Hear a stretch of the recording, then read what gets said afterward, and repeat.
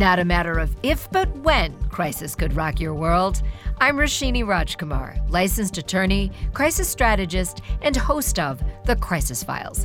In each case file, we explore a real-world crisis or ripped from the headlines controversy. My crisis squad and I are here to find solutions. I also invite insiders to weigh in. Today, that insider is Paul McGuire Grimes, film critic and entertainment reporter. He's our guy on all things Hollywood. News came down at the end of September that the 5-month writers' strike ended with an agreement between the Writers Guild of America and major studios. As we speak, the actors are hitting their 3-month mark behind the picket lines. Will goodwill pour over from the producers to the actor negotiations? No industry gets untouched. The video game industry could also see a strike. Paul is here to break it all down in the case file I call Hollywood Ending. Paul, as we speak, the agreement has gone through. WGA members voted yes. Give us the gist of what's being called an exceptional agreement. It basically means that both sides, the Writers Guild of America and the studios, have met. They've agreed on the new terms of this new contract, and which is amazing news. We were waiting really for all of the legality of that, all of the written language of what these contracts were going to be determined before the writers could get back to work. That happened recently, so which means that the writers are ready to get back to work. So we're going to see a return of our favorite late night shows, our daytime talk shows. Writers can get back into the writing rooms of our favorite sitcoms and streaming shows. And then now we're seeing the effects of what it means to then actually have talk shows say, we're going to be back to work. Late Night with Seth Meyers is going to be back to work on Monday with new episodes. And it's been since May 2nd that we haven't had these shows. The writers have been on strike since May 2nd. And SAG-AFTRA is still on strike. So we can talk about that as well. You and I spoke in case file number 53, Writer's Block. We talked about just that. At that point, when that case file dropped, they were more than 2 months on to the strike. And, we didn't see an end in sight, but I don't know that we thought it would go on 5 months. Artificial intelligence was such an issue. And as I understand it, I can't wait to get my eyes on the actual agreement with the WG between the two parties. But I understand that both sides have gotten some concessions when it comes to artificial intelligence. That will be interesting to look at. Now, another layer, I want to get to the actors in a moment because it is good that these talk shows can go back on. So at least there's some fresh late night and daytime talk shows, but we still have the actors. Let's get into that in a moment. But just recently, SAG-AFTRA let us know, and by the way, I'm a SAG-AFTRA member as a broadcaster, so these strikes don't affect me, but the video gamers have voted yes to go on strike. So, there are so many more industries that this all could encompass and does encompass. Yes, and we are seeing that recently too with talk shows. Recently, Drew Barrymore got a lot of heat, and Bill Maher got a lot of heat of returning to their talk shows that used Writers Guild writers, even though they were on strike. And now we're seeing it kind of dipping into the video game world. And it was determined by 34,000 ballots that were cast, representing 27% of SAG-AFTRA who work in the video game industry, to also go on strike to talk about what is in their contracts, because the video game world is so huge and makes so much money, and because actors are a part of that. They are using their images for characters, they're voicing these characters, that people kind of forget that, your favorite actors. Talk about The Last of Us on HBO, a massive television show that came from a beloved video game. Now, some of those actors in the video game are actors on the TV show as well. So it gets very murky when all these different contracts are happening with different parts of the industry. It's been fascinating. So we'll see how that affects video game consumption, video game creation going forward with SAG-AFTRA as well. So many layers, and it is interesting because technology is really out there. It's real. It is not going away, and it absolutely touches the entertainment industry. So, Paul, you are definitely who we go to, all things Hollywood. Talk about what's your take as you're out there, and you have been out there. interviewing different kinds of people. Do real people care about all this stuff happening in Hollywood? There's the throwback time. There's the time of even when I was little. That's not hopefully a throwback time, but when I was little and up into my 20s, Hollywood had that mystique. There was glamour. These people were idolized. When all of this is happening and then AI gets involved, has Hollywood lost some glossiness? I think people are realizing that Hollywood, even though, yes, we think of it in those glossy terms, that the people involved, everyone in Hollywood must live in these multi-million-dollar mansions and have this cushy life, when that, like so many industries, is really the top 1% to 5% of people working, and that everyone else is your average worker trying to make a living, trying to get healthcare, trying to put food on their table. And it's not easy to do that in the industry. So I think that the strike, hopefully, is telling people, the average viewer, that everyone involved is still human, that we're still trying to fight for your right as a worker to get what you deserve and are paid for. And hopefully, it's giving people a better understanding of how the industry works and how many different facets and people are involved, and that it's more than just content. There's a lot of talk right now between art and content. What does that look like? And hopefully people aren't just taking it for granted. They're not just flipping on their Netflix queue, seeing something to watch and watching it and being done with it, when there's real people, real jobs impacted. And it stretches. You talk about people on strike in LA, for instance.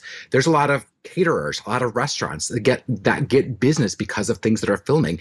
It touches everything. And if you think about it, I think that's also now affecting the car industry, because they're talking about going on strike. So could that strike have happened if Hollywood also didn't go on strike? Is it unifying strength and numbers, saying, hey, if they went on strike to get what they want and deserve, then we can do the same thing as well. And I hopefully think that is opening people's eyes about that, to learning more. Yeah, you mentioned the UAW, the United Auto Workers, absolutely have ratified these strike actions. And the strike, they have said, that leadership, UAW leadership has said, this isn't just about auto workers. This is about the disparity between the top-level C-suite executives of these corporations and the regular worker. And that's something, Paul, in Case File 53, you and I talked about when it came to the big-name actors in front of the screen, top billing, and the camera operators, and everyone in the crew, to the craft food services people behind the scenes there's certainly hundreds and thousands more of them than there are those in front of the camera actors. Absolutely. So it is a movement. It's the labor movement that isn't just about Hollywood, isn't just about the car industry. So it will be quite interesting to see what happens with UAW. Speaking about the actors, literally hot off the presses before I came to the studio this morning, as a SAG-AFTRA member, got an email from SAG-AFTRA.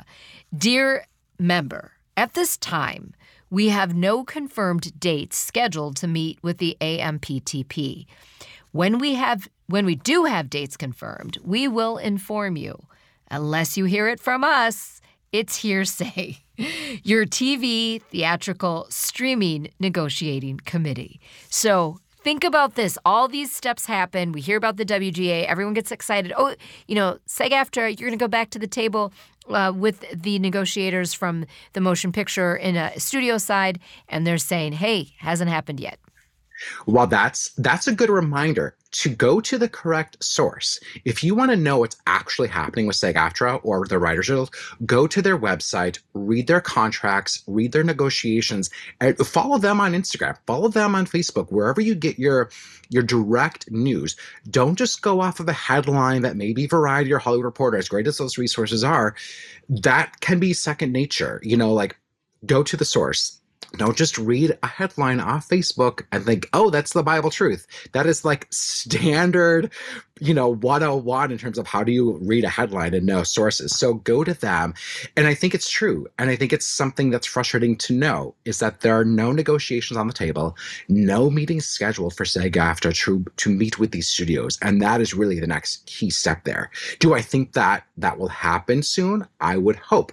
I would hope that the Writers Guild strike ending is going to be the good kick in the pants that the studios need to get their actors back to work as well.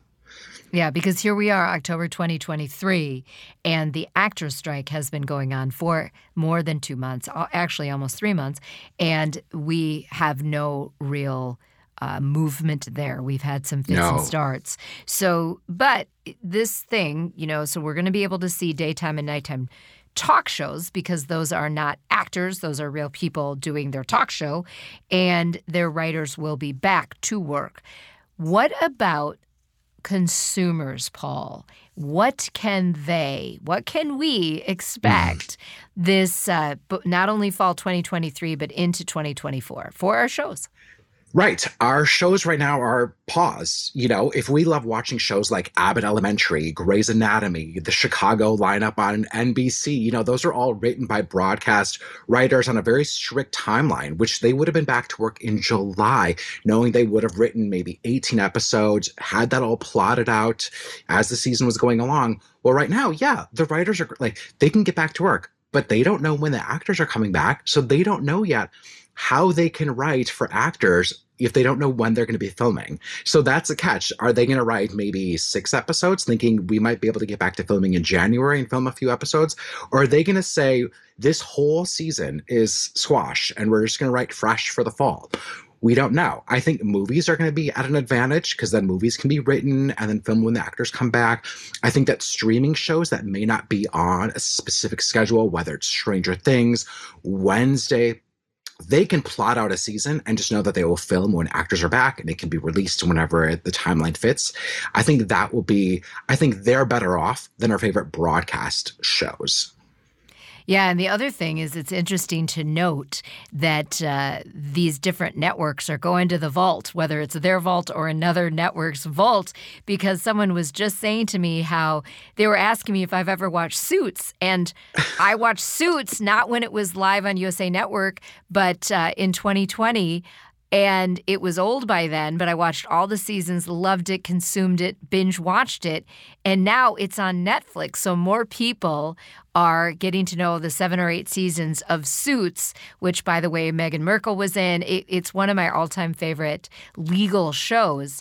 And it's back on Netflix, and to many people, it's new. So that's kind of an interesting phenomenon. I mean, the guy that's in me that likes accuracy, people think that Suits is a new show or that it's a Netflix show. No, it's not. It's an old show. And it doesn't matter when you're watching it. It's great that people are watching it, right? And I do think that these broadcasts, like the ABC, the NBCs, are trying to fill their slots, their time slots. We are seeing that CBS is airing Yellowstone. So people that didn't catch it when it was live, or if they don't have Paramount Plus or Peacock or wherever the rights are for each and individual season, they can go back and watch it. And I think that they're also airing like an NCIS from Australia. Like they're really pulling in content from the streaming services that were exclusive just to have something to air. Or they're utilizing game shows or new reality shows because that's what they can do right now. And I question some of that. Like, great that there's content, but we all know what happened the last time people went on strike and the reality shows that we got. And I don't want a repeat of that. No, I would say the one genre that has really been disappointing is the reality genre. That has not improved in quality. Well, Paul McGuire Grimes, always great to get your insight. You can get more of Paul at his website. I want to make sure you have the right link, paulstriptothemovies.com. Catch up on all case files at thecrisisfiles.com for the show archive plus special videos. Follow us on Instagram and YouTube at The Crisis Files. This case file is sponsored by the Mall of America. An international destination for more than 30 years, the Mall of America continues to draw millions of guests from around the world. But the mall is so much more than shopping. Events, activations, and attractions continue to delight guests of all ages.